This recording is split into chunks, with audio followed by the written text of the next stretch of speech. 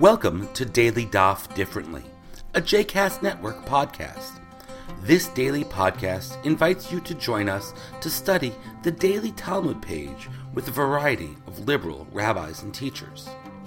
For more information about Daily Daf Differently, please visit jcastnetwork.org/DDD. For more information about the other JCast Network podcasts and blogs, please visit jcastnetwork.org. Hello, and welcome to another Daily Daf Differently. This is Jeremy Kalmanowski, and we're learning today Tractate Yoma, page 53. A really interesting page full of law and lore, and some of the lore comes from the law with respect to the ancient incense in the temple on Yom HaKippurim.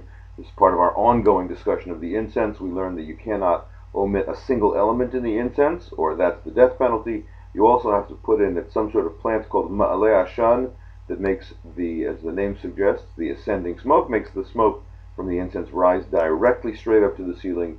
Then when it hits the ceiling, curve back around in a kind of, pyrotechnic sort of moment. In the course of that, the rabbis examine the principal verses from Vayikra 16. Ki be'anan eira'eh al hakaporet, for I appear in the cloud over the cover of the ark. Or v'chisa anan haketoret et hakaporet, the cloud of incense will hover over and cover over the golden ark cover.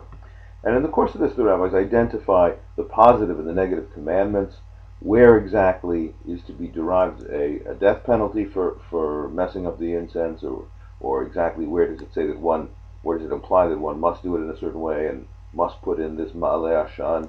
In the course of that brings them to a discussion of the most famous guys who ever did the incense wrongly. That's Nadav and Avihu, the sons of Aaron, who you'll remember from earlier in the book of Leviticus, brought strange fire before the Lord, which God had not commanded, on the day that the tabernacle was dedicated in the wilderness, and they both got zapped. In fact, Vayikra 16, Leviticus 16 itself, is said to be uttered Acharei mot shnei bnei Haran, after the deaths of the two children of Aaron. This raises in the rabbi's mind the interesting question, why they got put to death if the mitzvot were only said after they got put to death? You pretty much have to tell somebody if they're about to do something wrong. So the rabbis expound those verses, and they conclude that in point of fact, there was no death penalty on the books, so to speak, when Nadav and Avihu were zapped for their misprized incense. If so, how come they got killed? There are many midrashim which offer all kinds of explanations for what they did wrong. Perhaps they were drunk, perhaps they were dressed improperly, perhaps, as the Torah would just seem to imply, they just weren't commanded to do what they actually had done. But our page today gives an interesting answer. They didn't do anything wrong. They didn't expound wrong. They didn't do anything wrong ritually. The only thing that they did wrong was that they didn't consult with Moses. They expounded the verse correctly. They knew correctly, because it's based on a verse earlier in Leviticus. V'natnu b'nei Aaron hakohen eish al hamizbeach. The children of Aaron should place fire on the altar, and they correctly interpreted, says our page, Af al pi she'ha'esh yoredet min hashamayim, though the fire does come down from heaven to ignite the material on the altar, mitzvah lahavi min ha'hedyot.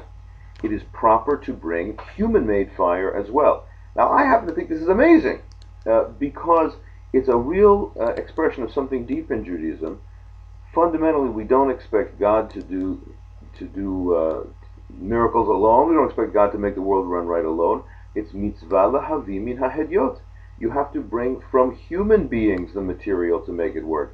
And Nadav and Avihu were technically right about that, says our page, but they didn't consult with Moses. In fact, they usurped his authority, and that's why they got zapped, at least according to our page today. The Talmud next takes up a new topic. The Mishnah on the previous page had said that when the Kohen Gadol leaves the Holy of Holies, he goes back out the way he came and then offered a short prayer. Goes back out the way he came. The Talmud understands this to mean that he didn't turn around 180 degrees and turn his back upon the Ark and the Holy of Holies and walk out front ways. Instead, he backed away. And by the way, to this very day, you see this all the time. People, you might have seen people at the Western Wall, people don't turn around. They instead back up. That our page here today says that a student backing or a student leaving the presence of his teacher or her teacher, I suppose, should not just turn their butts towards the teacher. They should back away gently. And the poskim, the legal authorities, say this is why you're also not supposed to turn your back to the Torah.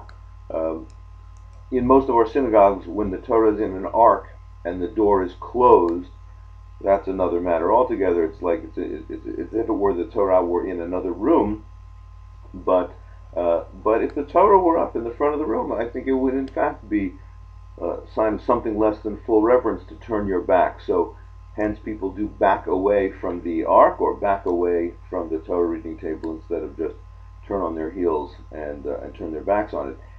Our page will also go on and say that the same thing is true in prayer, and most of you will be familiar with the fact that the Amidah, the central prayer, people take 3 steps backwards. One is imagined, according to our page, to be backing slowly out of the presence of God. And that's why we, at the end of our Amidah, on Oseh Shalom Bimromav, when you say, may God who makes peace in the high heavens make peace upon us and all Israel, many of us add the phrase, and for all who dwell on earth, you turn initially, you take 3 steps back, you turn initially to your left, then you turn to your right, and you bow, because you are seen in the same way that you wouldn't turn your back on the Torah.